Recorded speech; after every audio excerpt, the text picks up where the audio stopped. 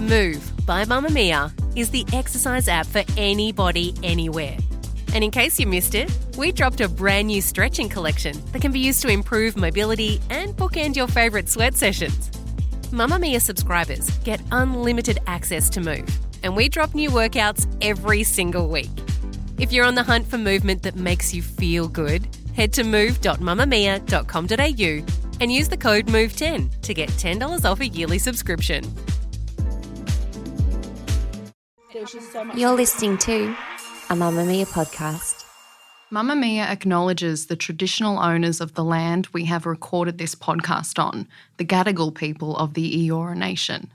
We pay our respects to their elders, past and present, and extend that respect to all Aboriginal and Torres Strait Islander cultures. And welcome to Mamamia Out Loud, what women are talking about on Friday, the 10th of June. I'm Holly Wainwright. I'm Mia Friedman. And I'm Emma Gillespie. And on the show today, the celebrity wedding crasher that nobody saw coming, and our best and worst of the week, which include other people's holidays, really hating weddings to death, hormones, and beauty injuries. But first, a lightning round of In Case You Missed It. I'm going to kick off. Rebel Wilson has revealed that she's dating a woman. The actress, who is 42, introduced her fans to her new girlfriend, Ramona Agruma, who is a fashion designer, on Instagram, and she captioned it, "I thought I was searching for a Disney prince, but maybe what I really needed all this time was a Disney princess." And then she had some rainbow emojis with hashtag love is love. And when people went looking for who this new girlfriend was, they discovered that she'd actually taken her as her date to the Oscars. And they'd posed on the red carpet and nobody even noticed. Oh my God, we're so oblivious. Yeah. in case you missed it, lettuce is now very expensive. I paid $11 for an iceberg lettuce yesterday. $11. I've said it before, you don't make friends with salad. I know, and I don't know why I did, except, of course, this is what my daughter has suddenly decided she wants to eat all the time. I want to wrap everything in iceberg lettuce. I'm like, yeah, because it's $11. There's status in it. So much so that KFC is not putting lettuce on its burgers anymore. It's using a mixture of cabbage and lettuce. Unless you don't like cabbage, you can ask for no greens at all. Lucky for me, I do, but an $11 lettuce is just a symptom of how crazy the world has become. How much more will inflation take from us? Exactly, I ask inflation of you today. and the rain. In case you missed it, the Masked Singer cast has been announced. That show where they sing with those big funny costumes, it's coming back. A lot of people watch it, apparently. Jackie O is not on board this year. Ursula Carlson not on board this year, but we've got new faces: Abby Chatfield, Mel B, as in Spice Girls Mel B, Chrissy Swan, Hughesy is back, Dave Hughes, he's always done it. And the thing that I want to point out louders to today is the promo shot revealing the judges is the most oddly photoshopped thing I've ever seen. Mel B is front and centre. She looks like a mannequin or like a Madame Tussauds version of herself. They all do. It's deeply disturbing. No one has a neck. And obviously none of them were in the same room for the photo. And it's... Well, Chrissy Swan has a very long neck. Like... We'll pop it on the Out Louders Instagram page. The individual women appear so photoshopped as to look unrecognisable. It's a bit robotic, I think. Like, are we not past this? Come on. On the show last week, we were speaking about how Prime Minister Anthony Albanese's first cabinet is Australia's most diverse ever. Not only do women comprise 10 of 23 cabinet ministers, or about 43%, which was written in my script. I didn't do that maths in my head. Many have diverse race, ethnic and religious backgrounds. But is it as good as it looks? I have no clue. Neither does Holly and Em, but someone who really does is Annabelle Crabb, who is, I don't even know how to introduce you. You're a national treasure. You're an iconic political commentator, an award-winning author, someone with great hair and distinctive glasses. Teal glasses, podcaster. actually, to be specific. Annabelle Crabb, is it as good as it looks, this new cabinet? First of all, thank you for the totally too generous introduction. I always like to be, ushered on stage by, the creation of horrifically raised expectations that I'll swiftly shatter. So thanks for that.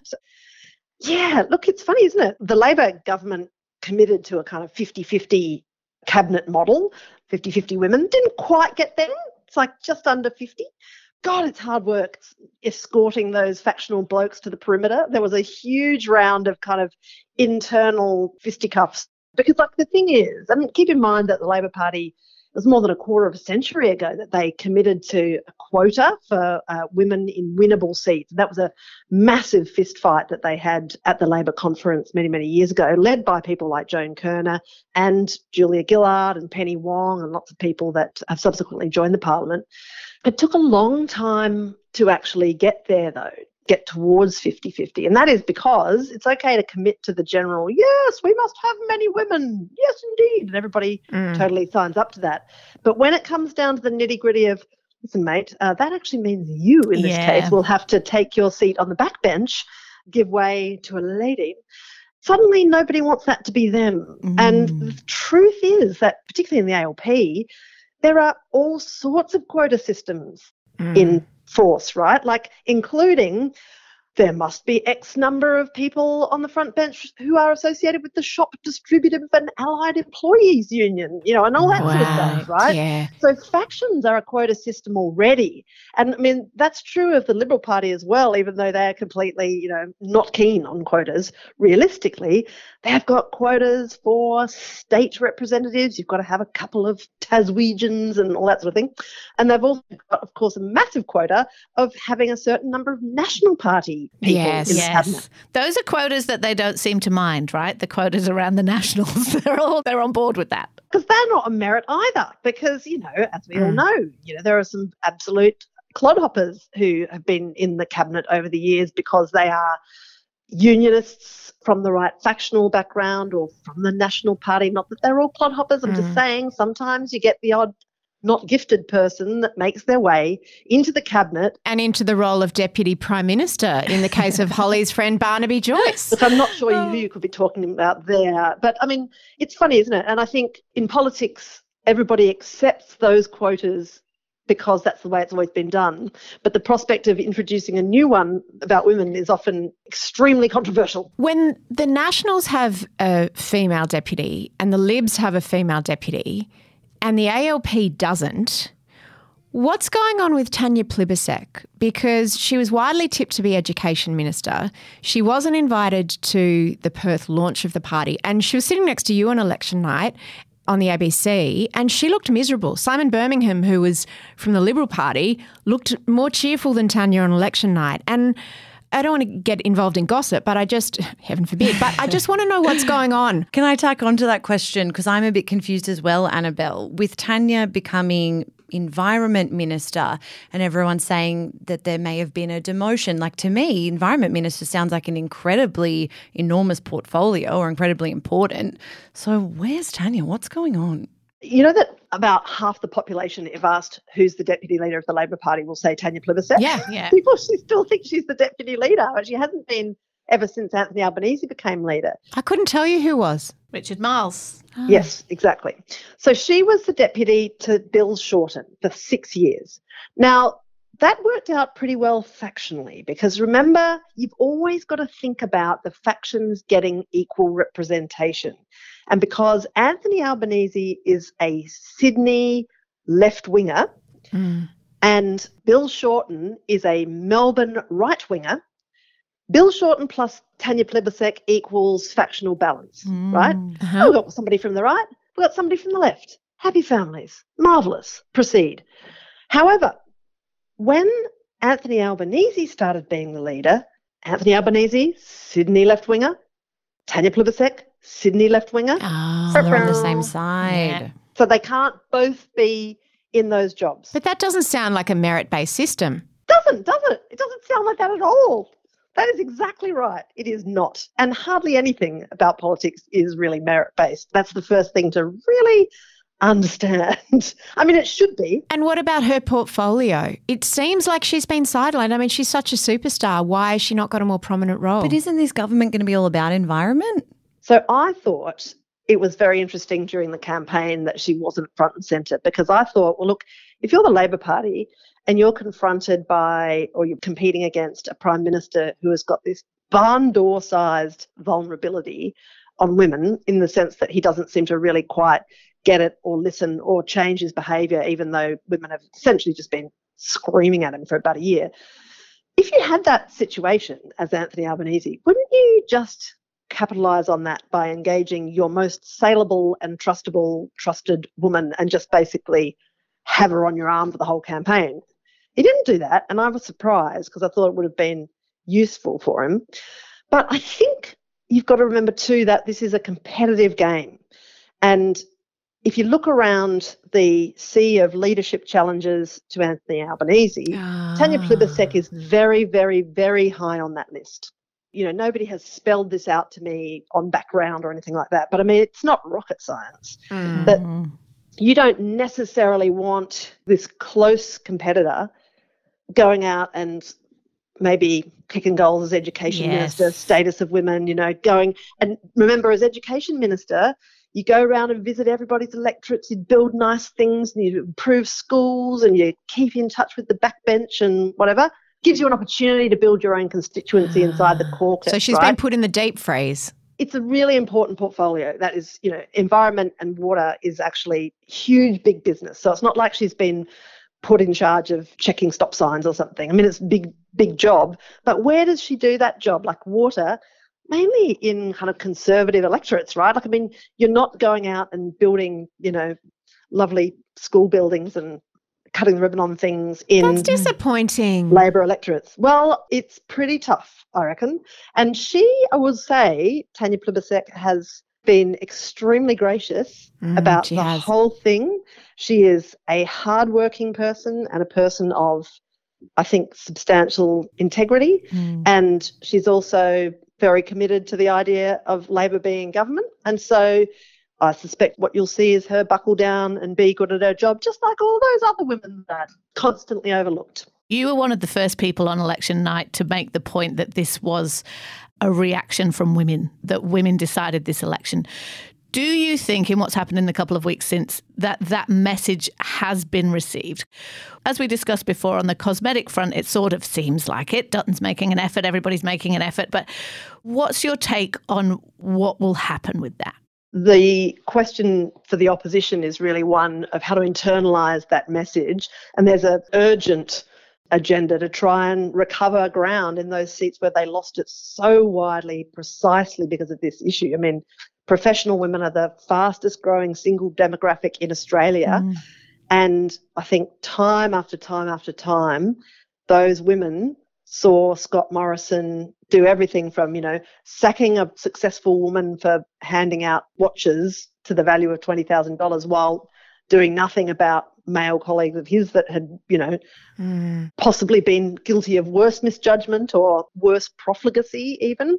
I think they saw that. I think they saw the blokiness of all the campaign stops and the obsession with, you know, infrastructure and dams and hard hats and stuff when, you know, women who were hit pretty hard over COVID didn't necessarily feel that this was a government that was trying to make their lives easier. And even to the end of the campaign, I mean, the last interview that Scott Morrison did with Lee Sales during the election campaign on 7:30, she asked him about, you know, these competent professional women running in these teal seats. Essentially what he said was that these affluent electorates were a bit insulated from the real economy, so they could afford to, you know, dabble with hobby issues like women and integrity and the climate. Right? And can you imagine, like, if you were doing the dishes listening to that, if you were in one of those electorates, you'd just be like, okay then. Exactly. Now I'm going to call 5 of my friends. Yeah. So I think there's obviously a really urgent pressure for the Liberal Party to try and recover those seats. Now, the problem is for the Libs, because they've lost all these promising leadership contenders, most notably Josh Frydenberg, who I think would have had a very different approach to leadership, partly because he's got like a professional spouse who I suspect has familiarised him with all these issues. Not that I'm running down Jenny Morrison, who's the loveliest woman alive. I think that the problem is that the Liberal Party looked around this sort of scorched earth after all these seats had been lost and go, oh my God, like Peter Dutton is the only person left who, you know, is in a position to lead. And so that's what they did. He was uncontested, you know, and now they've got to kind of recraft this hard man into a proposition that can appeal to that constituency. So really, it's a tough reno. It really is. He's a real fixer-upper in that sense. Annabelle, I've got 2 pervy questions. They're not particularly clever, but I'd love your insight. First one, I want to know, I'm hearing lots of people talk about massive pay rises for a lot of these front benchers, and maybe that's motivated Albo that he wanted to get his mates on the front bench to give him a bump in their salaries. What kind of money are we talking here? PM's on about $450, I think. And if you're a minister, it's definitely over $350. So you're talking about a lot of money. Not always as much money as you get paid if somebody puts you on the Administrative Appeals Tribunal, but it's up there. And my follow-up question for you, Annabelle Crabb, the election night broadcast, you sat on the ABC panel.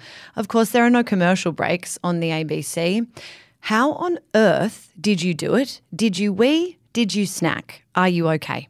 This is not my first rodeo, so I have, over the years, come up with techniques. The first ABC election night full broadcast I did was in 2010, and I just did not think it through.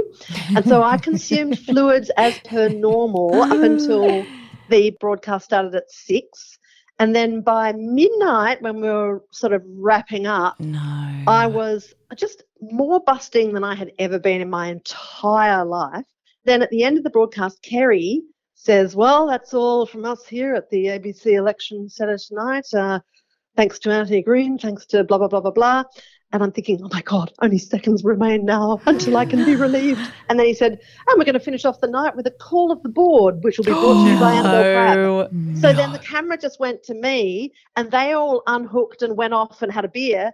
And I was there reading out the results in 150 electorates, one by one, in more pain than I've ever I'm been actually in. weeing at the moment just thinking about that. I thought maybe you might have a catheter installed, you and Lee. On a night where there's so much happening, you just can't. There's just so much information rolling out, and we've all got these, laptops with Anthony's software on it that gives you so much sweet data that you don't even want to take a break because it's just like incredibly fascinating. So what I do, and I know Sales does this too, is I just start tapering off fluids about the middle of the day. And like a bodybuilder 3 months before. Shredding before. I stopped consuming liquids. The competition. And then just had a little bowl of snakes there. Sales brought me in a banana. Yeah, potassium. Just brings me a banana. Does it go fast? Yep. Look, the last 2 election nights before this one, they were both elections where hardly any seats changed hands, because even though 2016 and 2019 were massively eventful, only 1 or 2 seats changed hands in each instance, right? Boring. Whereas this one was just like a roller coaster, because the primary vote, there were swings against the government, yes, but also against Labor. So for the first hour and a half, we're like, oh my God, what is going on here? Are we going to end up with a sort of suite of United Australia Party MPs or something? It developed over the course of the night as you saw what happened with all those preferences. That's why at the beginning of the night we're like, geez, this is it's clearly a massive clubbing for the coalition, but it's not a kind of clear vote to Labor either. In the end, those preferences came back to Labor, but it's certainly a new era. And I mean, one of the reasons that you might have seen smoke coming out of Anthony Green's ears over the course of the evening, ordinarily, most seats are a Labor v Liberal race. Now, a dozen of them or more are now 3-cornered things, and they're harder to predict on election night because when there's 3-cornered race, a lot depends on who comes second and who comes third. And often, depending on who comes second and how the number 3 ranked person's preferences are distributed, can make all the difference to whether person 1 wins or not, So one of the issues that was freaking Anthony out on the night was that, like in Josh Frydenberg's seat, for instance, the difference between the second and third was about 200 votes or something, so it could go either way. Yeah. It was fun watching you and Lee sort of saying, what do you think's going to happen? And he just kept being like, I'm not being drawn on that. Anyway, we have also made you do a marathon on this show today, so we're going to let you go and wee. Thank you so much, Annabelle, for joining us today. Thanks, Annabelle. No worries.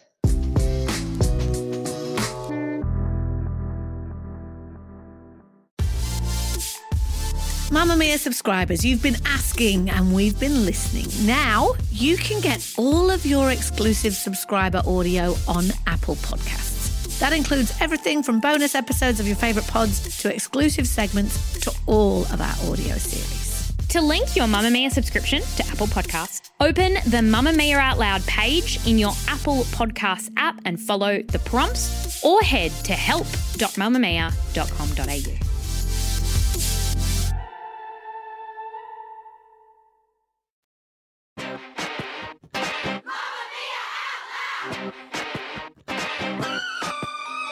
There's a story dominating my feed today with headlines like Britney Spears' ex-husband arrested after breaking into private wedding venue hours before nuptials. What nuptials? What ex-husband? And Britney Spears safe after ex tries to foil her big day. What actually happened did turn out to be quite scary, so I think we need to say that up the top. Brit's ex-husband, someone called Jason Alexander, we'll get to that, broke into the wedding venue. You're too young to know who he is. Yes, you are. He broke in and live streamed himself on Instagram, roaming around the property. Here's a bit of that. So here's the inside scoop, guys, of the bullshit wedding. Jason Alexander. Britney Spears invited me here. She's my first wife, my only wife. I'm her first husband. I'm here to crash the wedding. Now, I had imagined that when I saw this headline, it must have been about Kevin Federline, because that's the only ex of Britney's, apart from Justin Timberlake, that I've ever heard of. So, friends, Holly and Mia, I feel you'll be able to help me here. Who the F is Jason Alexander and what was he doing on Brit's special day? Well, I can say who he's not. It's a very bad day for the actor, Jason Alexander, who played George Costanza in Seinfeld. Oh, there's more than one. Because it's not him. It's really not him. It would be funny if it was him, but it's not. None of it would be funny, really, because didn't he have a gun and he live streamed it and he crashed it? Like, it didn't seem... it's not funny at all. No. So who Jason Alexander is he was once Britney Spears' husband for 55 hours back in 2004. So ex-husband is a little bit generous. Yeah, he's really stretching the truth there. So Okay. This is exactly the kind of story we cover on Lowbrow, by the way. You need to listen to Lowbrow, where it's like we're cross-generationally describing what happened. So they got married in Las Vegas in 2004. The wedding picture is infamous because they're both just wearing slubby jeans and, sloppy joes and hats and like not wedding attire, right? And what happened is they got married. With hindsight, this was kind of the beginning of everything going very pear-shaped, let's say, for Britney. It was the beginning of her really rejecting the good girl, shiny pop star narrative. And what happened is she had this bender in Vegas and he was one of her old friends from her hometown of Kentwood, Louisiana. He says she asked him, why don't we get married while we're here? And they were off their faces, he says. And they did. And then as soon as Mama Spears found out and the managers found out, that shit was over. So this guy really is a nobody. Yeah. And anyway, he has always said, because as soon as the wedding was annulled, he was really mad about it. And he says he felt handled, and he has sold stories to the tabloids over the years forever. He clearly is a troubled dude. He's a massive Trump supporter. He was part of the insurrection. He is a guy who, it's pretty clear that he has substance abuse issues. He's been arrested DUI. Like, he's a serious troubled guy, right? And so he is the one who's crashed Britney's wedding. And as Mia said, very serious. But nobody knew Britney was getting married. This is the Double reveal whammy. of the wedding, which is, it's kind of for celebrity gossip enthusiasts. It's a bit like Christmas, but it's also But how did he know if no one knew? So he obviously knew, and the family obviously knew. He obviously got wind of it, and it is a proper wedding. If you look at the pat pictures, and we don't endorse pat pictures on Mamamia, so I'm not suggesting you do, which is why I can describe them to you. There is a big chapel set up with lots of, flowers and a very privacy-protecting cover. There is a fairy tale carriage and a horse pulling it along. That's exactly what I imagine Britney Spears to have. There's the whole thing. So Britney is getting married to her actual boyfriend, her longtime boyfriend and fiancé, who's called Sam Asghari, and he's a dancer.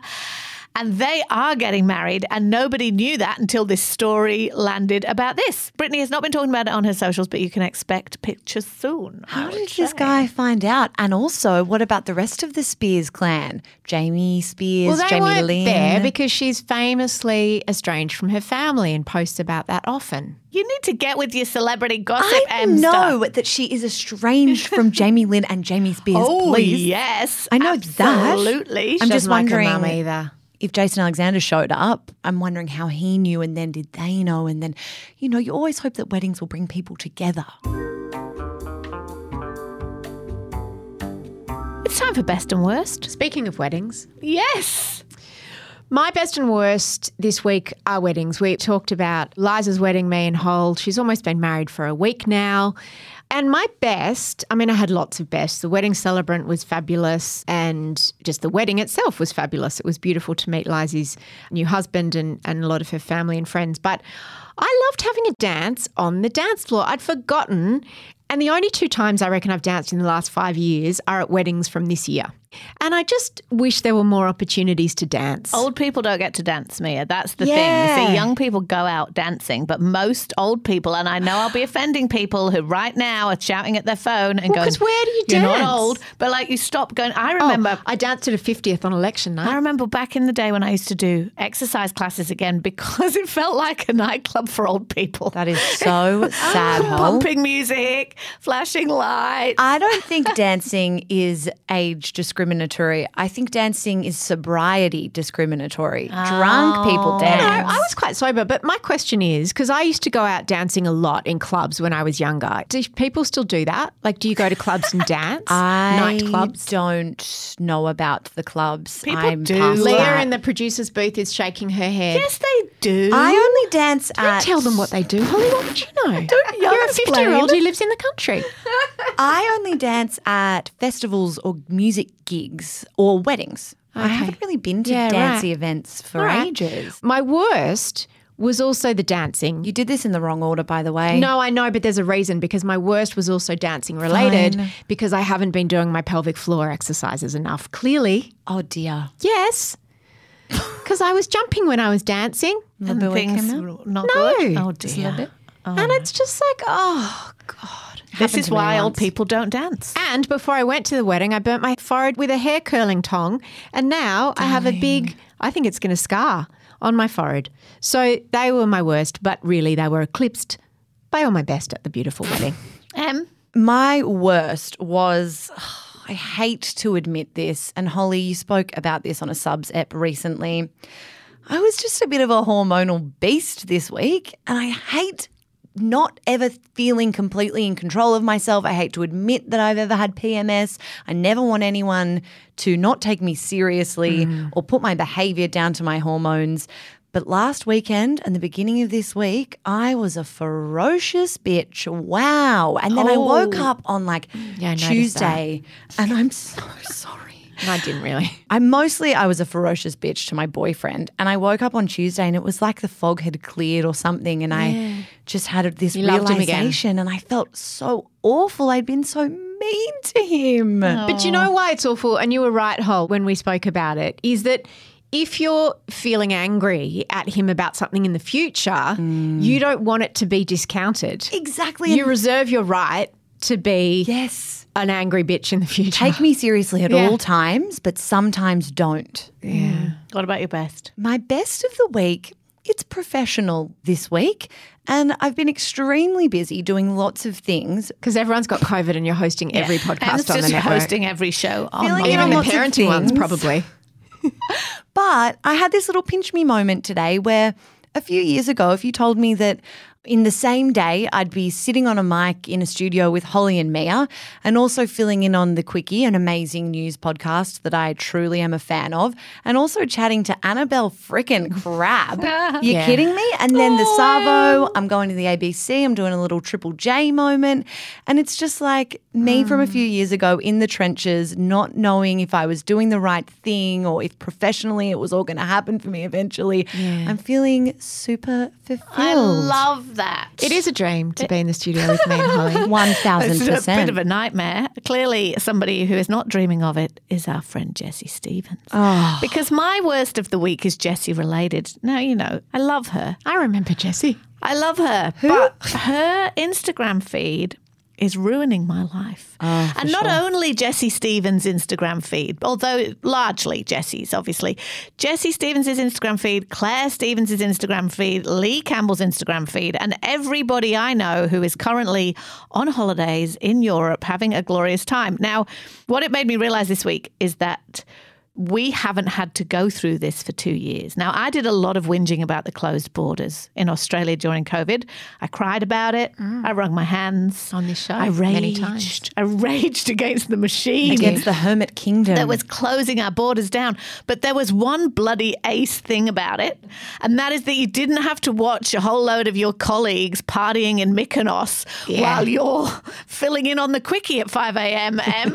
or, wrangling some complicated disaster. And Holly, she's living her dream. People have different dreams. Some people dream of being on Mykonos. Others dream of being in the studio with you and I. It was my dream when my alarm went off at 3:30 and I saw on Jessie's Instagram story some halloumi and the ocean. I know. Last night I had to squeeze one of my daughter's pimples in a freezing cold bathroom at 9 p.m. before she'd go to bed. I was not in frickin' Mykonos having marinated feta. That's my dream. My kids won't let me squeeze their pimples anymore. Thank God Luca doesn't post very much. I am hypocritical because I am actually going overseas in a few months to see my family, but I want the closed borders back just for everybody else, please, so they can't leave. But my best is also wedding related. I am wrong, right? I don't like to admit I'm wrong very often. In fact, some people have been mean enough to call me Holly Wayne Never Wrong. No one calls you that. That's a ridiculous thing to say. Rolls off the tongue. Someone I used to work with used to call me because Wayne and Wright. I was really Sorry. offended. Em's just got the joke. I've caught up.